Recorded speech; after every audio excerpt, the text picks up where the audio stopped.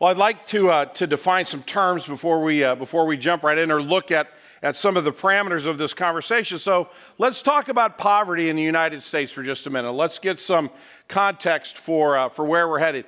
Poverty in our country is defined, and I'm using the government's statistics, their analysis, their research, mostly from the 2014 census information is where I got a great deal of our data that I'm going to share with you this morning.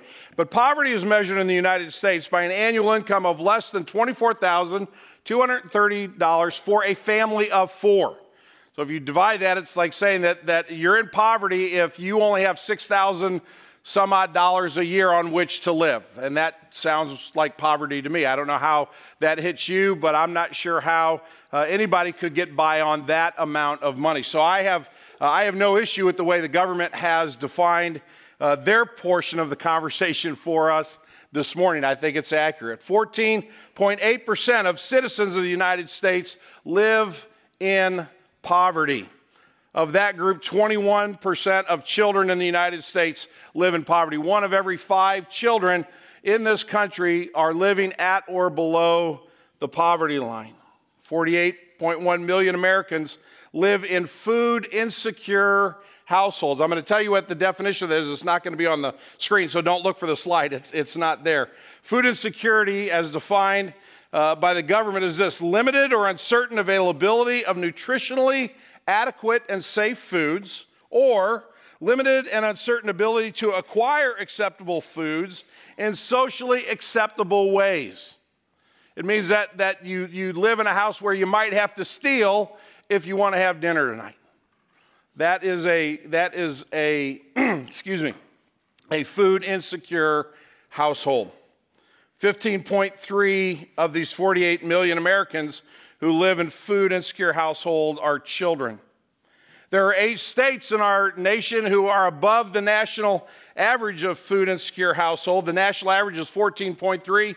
We happen to live in one of those states. We live in a state where 16.8% of our neighbors, friends, relatives, acquaintances, or simply fellow Missouri citizens who are strangers to us live in this scenario.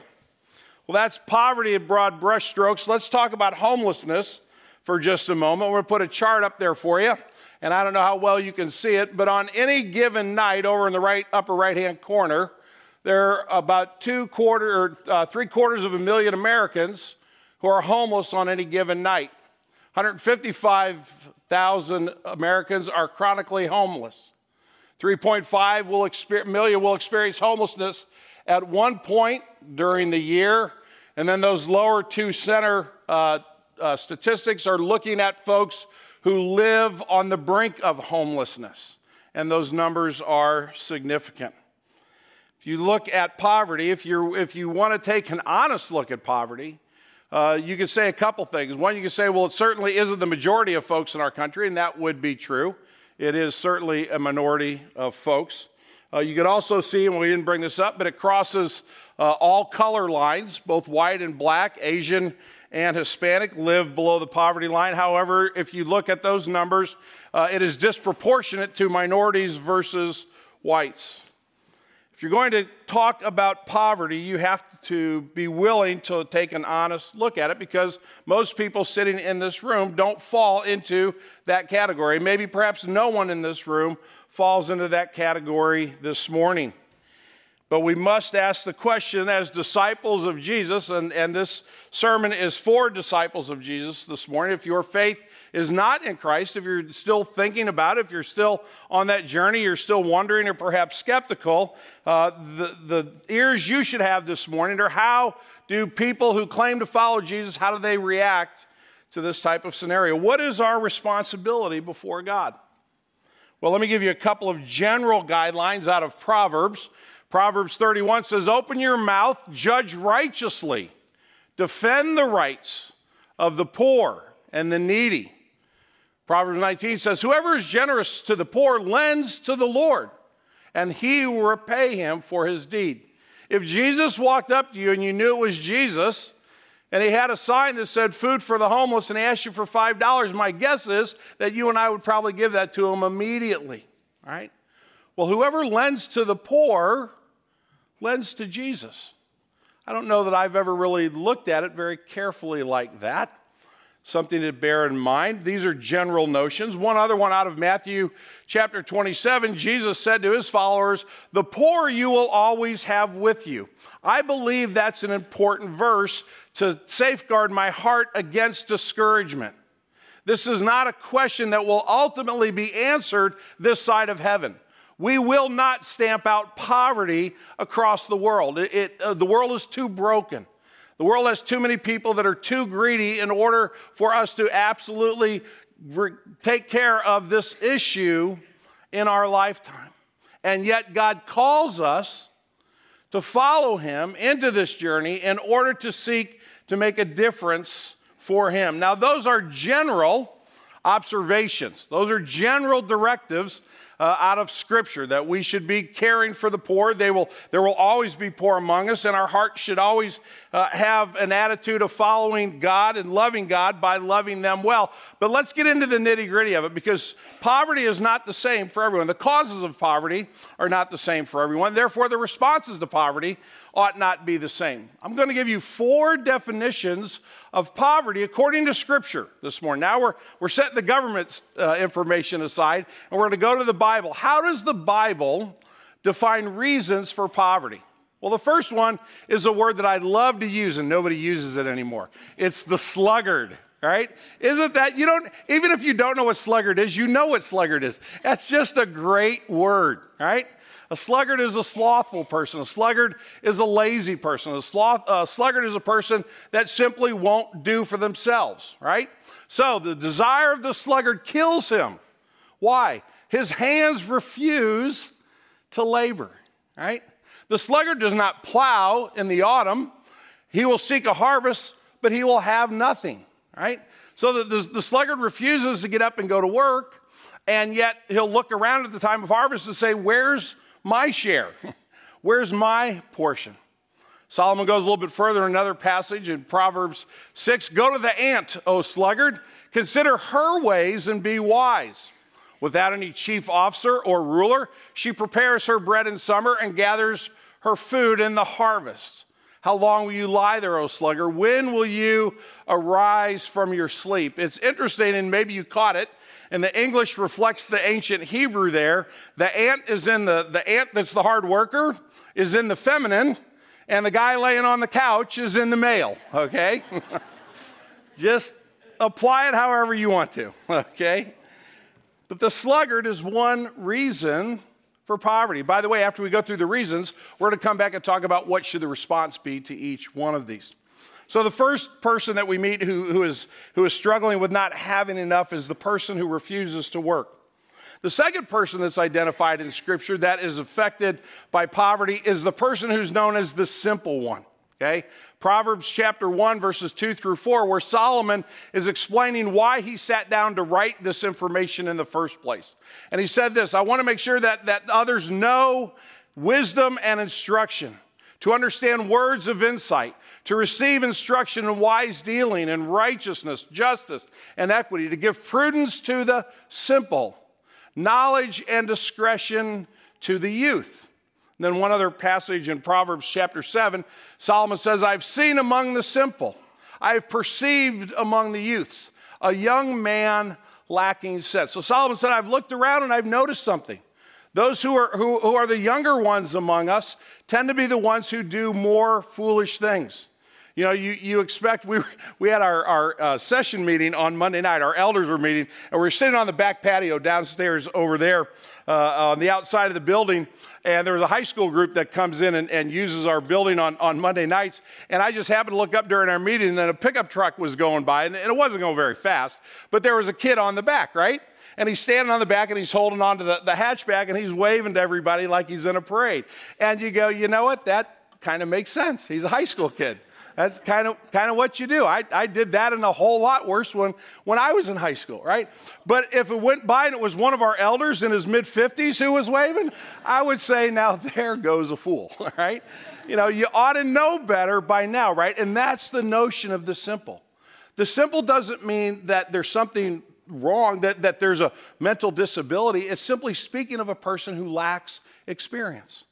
It's speaking about a young person, a person that needs to learn and grow, but so far in life, they kind of think, things will work out for them pretty well, but they haven't really dug into deeper understanding yet because they just haven't had that much life yet in them. So the simple person is the young person, and that person can come to poverty. That person can, lacking sense, can be finding themselves going without. The third person, or the third group of folks that Scripture identifies as being struck by poverty, are the widow and the orphan. These are folks who are truly needy. These are folks who maybe have a handicap of some kind. Or maybe they were born into poverty and their road out of poverty is not a simple or an easy one. It's a very, very difficult one. These are folks that truly are disadvantaged by something that's happened to them in life, not something that they've done. You can look at the sluggard and go, well, you kind of brought that upon yourself. You could have gotten up and you could have gone out there and worked. But these are folks that truly are handicapped either by society's norms or by something that's happened to them. And here's what God says about his attitude towards these folks. For the Lord your God is God of gods and Lord of lords, the great, the mighty, the awesome God who is not partial and takes no bribe. He executes justice for the fatherless, the widow, and loves the sojourner, giving him food and clothing. I'll give you one other verse out of Proverbs chapter 15. The Lord tears down the house of the proud, but maintains the widow's boundaries. The notion there is that if a man died and left something to his wife, in Solomon's day, he lived in an agrarian society. So most of what was passed on through inheritance was land. And if you're a widow and you come out the next morning and somebody's kind of moved your boundary stakes, you might not have any recourse to go and get that corrected. You might go to court and find out that the rich landowner next door moved your stakes, but he plays golf with the judge and he's giving them a little on the side and you're out of luck, right?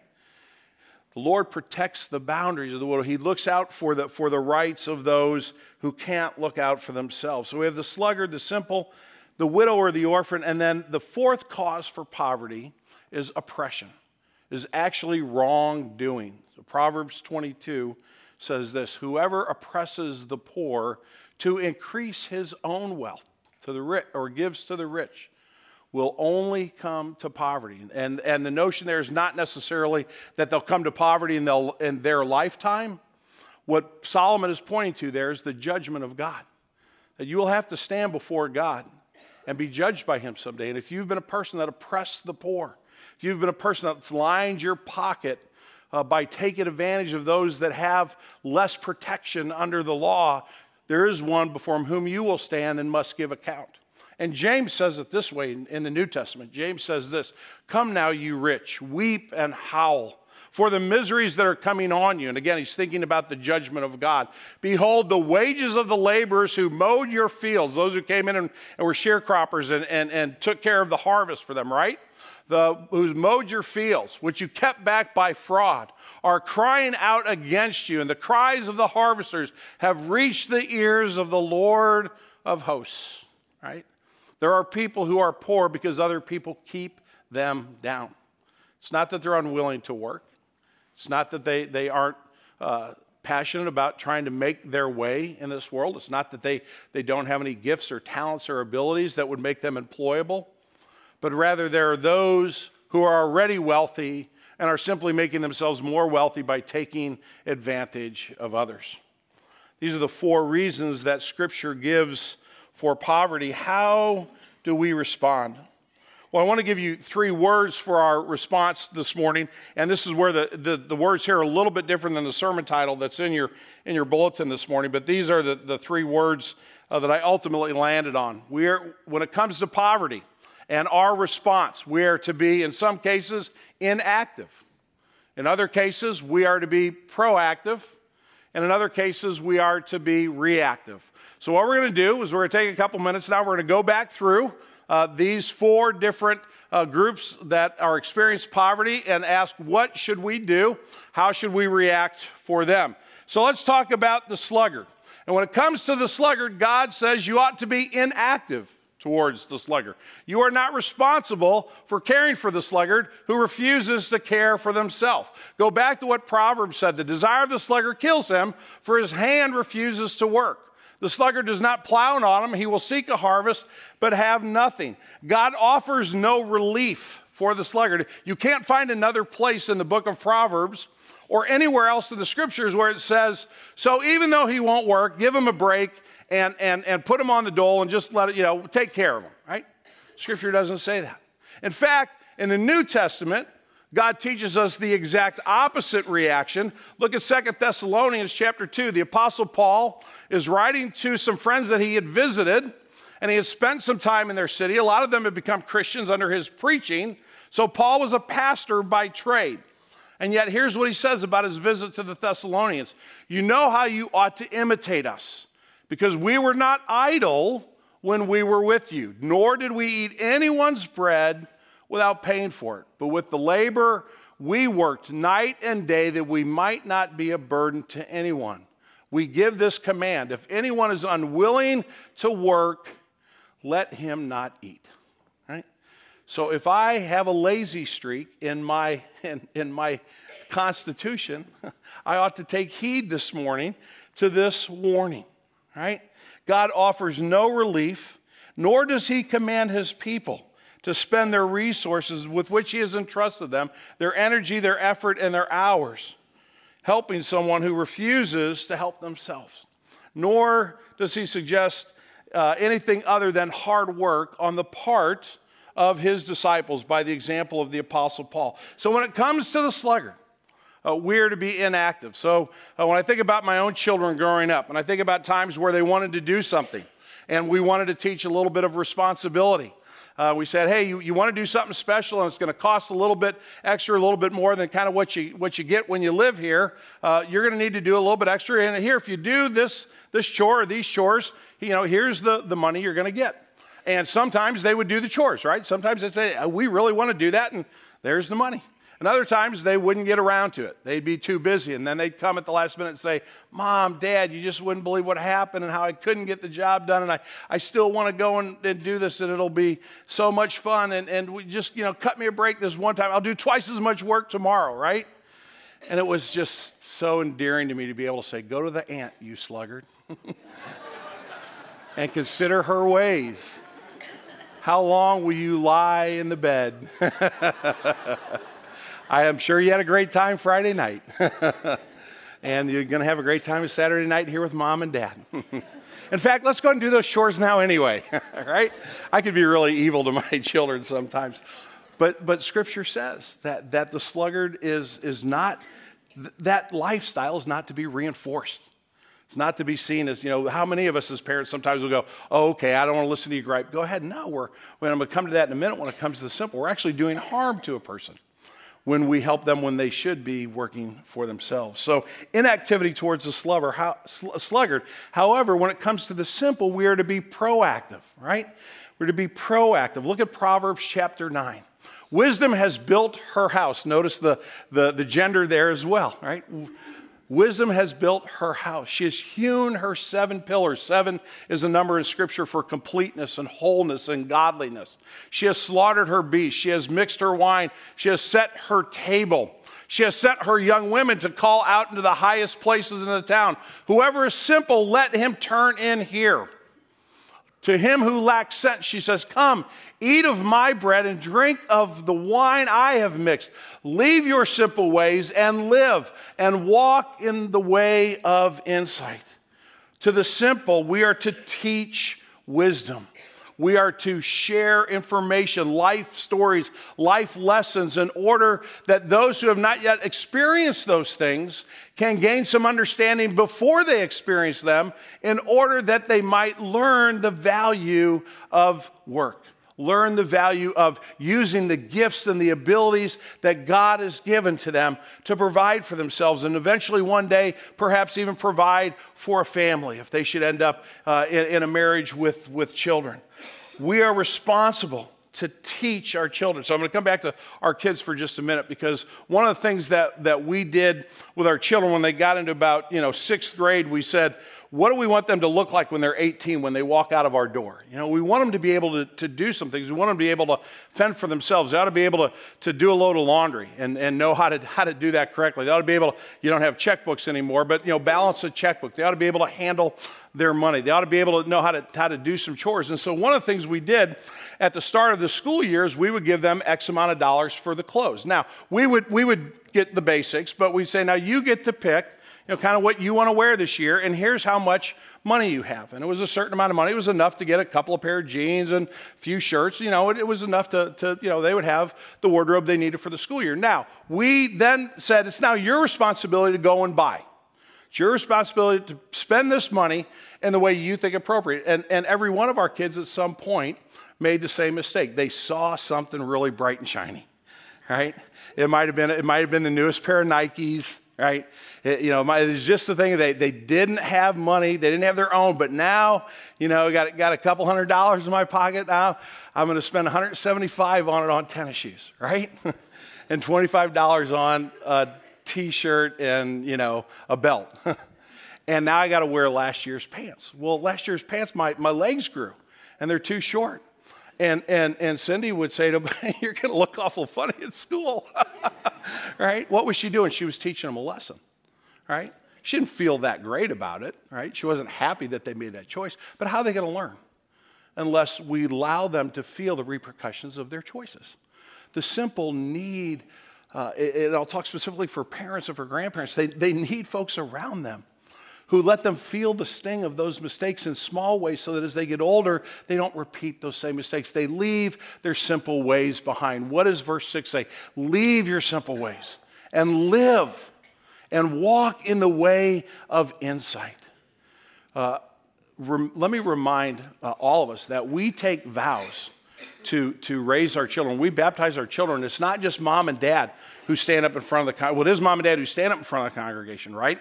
But we all, in a sense, are godparents. We all take that promise that we're going to love the children of this church well. And older moms and dads who are now grandparents, there are a lot of young families in this church that maybe could use somebody to come alongside them and encourage them in this.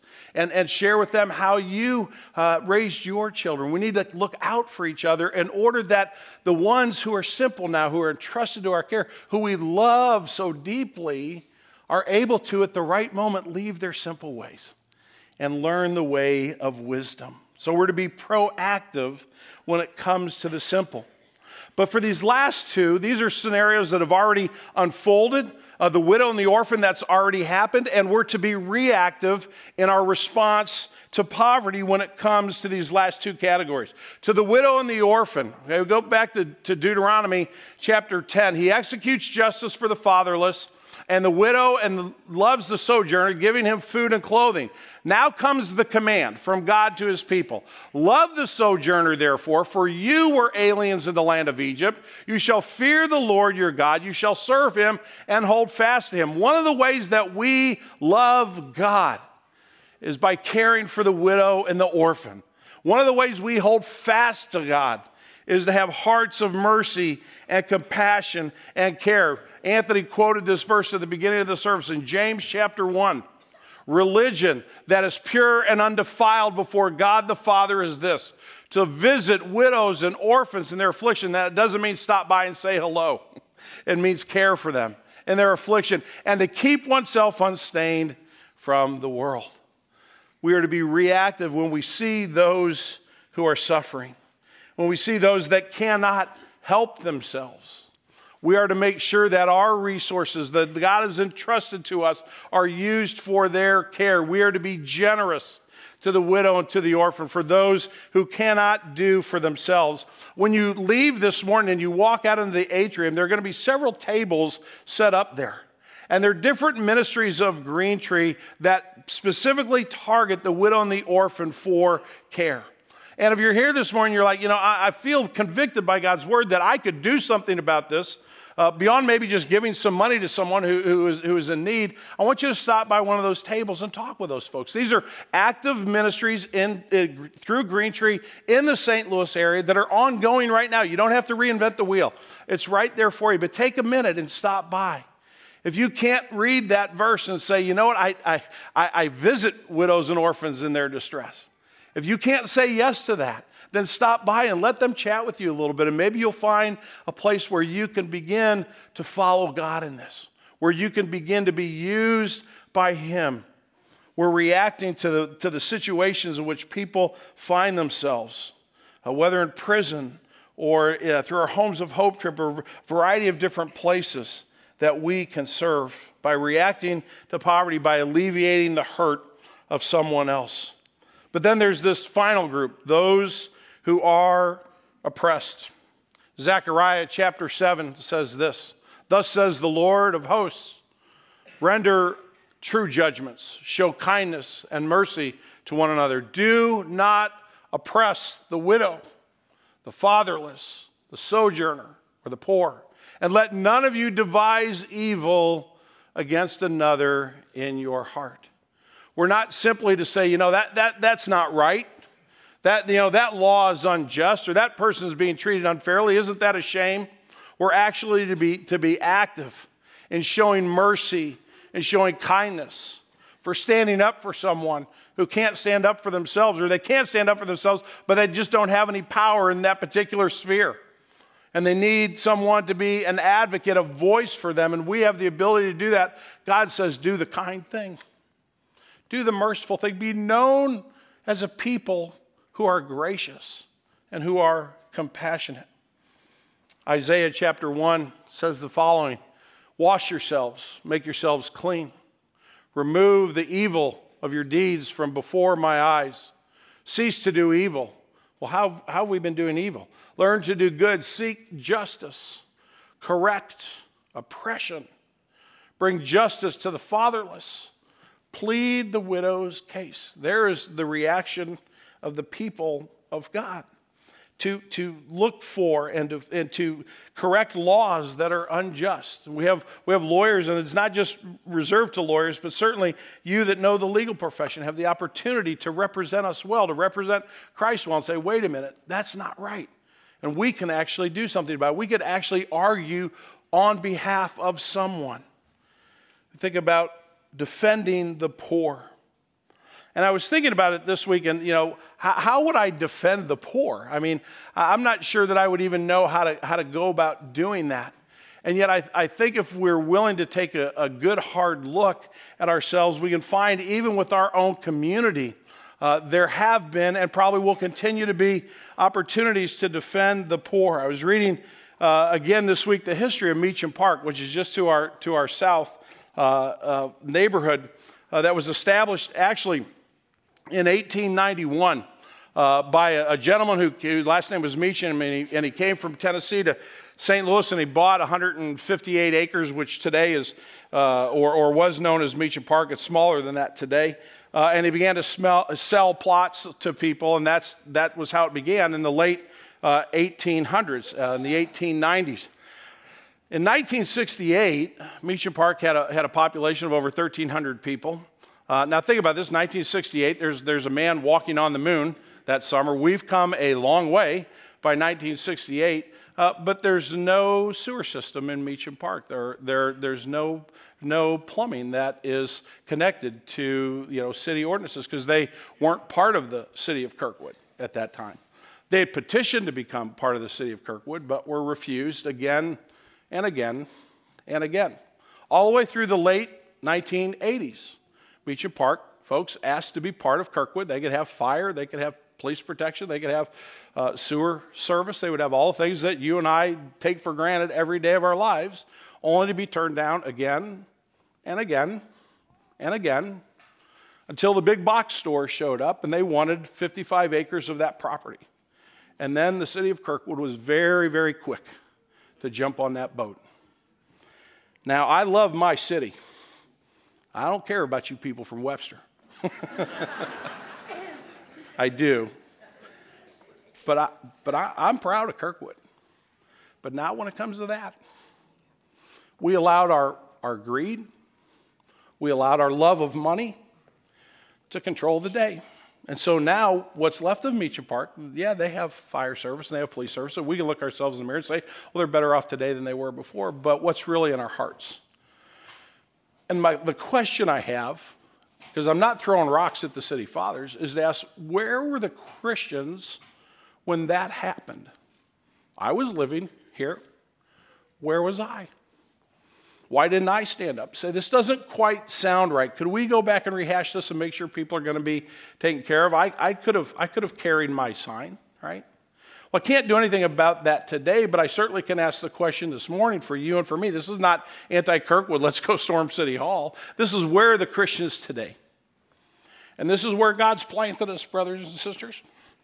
For better or for worse, this is our home.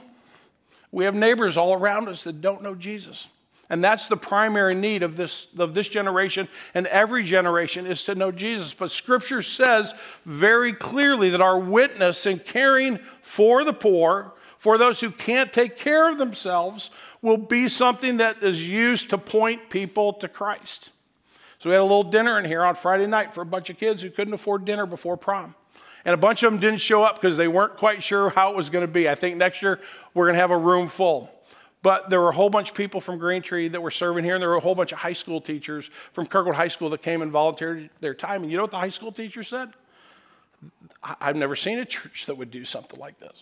Why would you care about this? I don't say that to pat ourselves on the back, because that was one measly little dinner. And I'm not downplaying it either. Thank you for those of you that served. But friends, there's a broken world and a poor world all around us, and we're responsible. We're responsible to care for that world, to point folks to Jesus. So when we do things like tutoring, when we do things like have a dinner for some kids that couldn't afford a dinner, all those little things begin to add up, and people begin to see Jesus. And people begin to ask questions about their own faith and about their need for a Savior. And God will use that to draw people into His kingdom, to bring glory to Himself, and then to have more folks on hand who begin to think about how can we care for those who can't care for themselves. Remember what Jesus said about Himself and His earthly ministry? Let's go to Luke's gospel if we could. Jesus says this.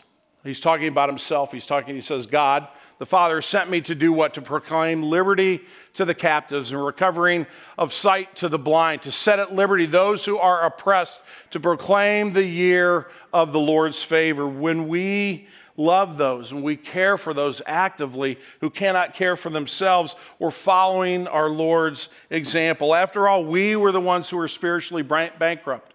We were the ones who were lost for all of eternity. We were the ones who were oppressed by our sin and our rebellion against God. We were the ones who were spiritually dead, and Jesus came and He gave us new life. That's what the Lord's Supper is all about. What we're doing this morning in a couple of minutes is we're going to celebrate the fact that Jesus loves the oppressed enough to die for them. How can I take communion and not care for the poor around me? And remember, as I said, what our witness does for those who see people doing something odd and caring for those who could never pay them back because they believe that's what God would have them do. Our last verse this morning is the sermon we had a couple of weeks ago.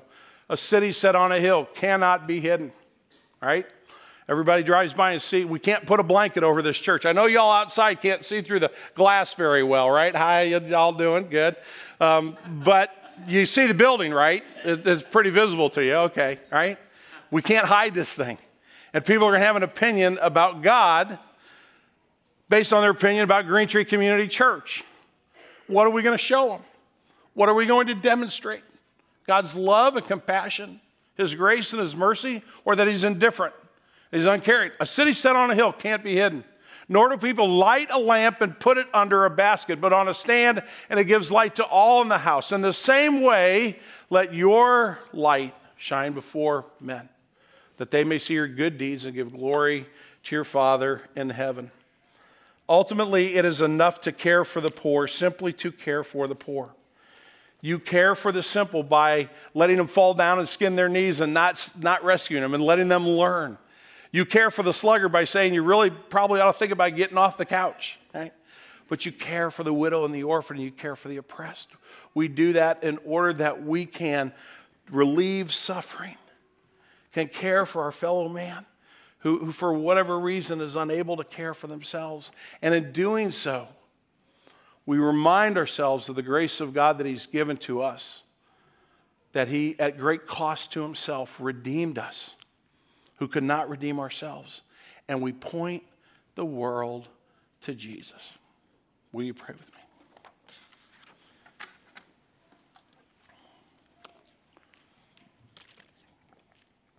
Father, I pray that you would allow us to hear your word this morning. Father, it's easy to stand back and to be critical. It's easy to see the errors in others. It's easy to give myself a break when I don't let others have a free pass on something that I see in their lives.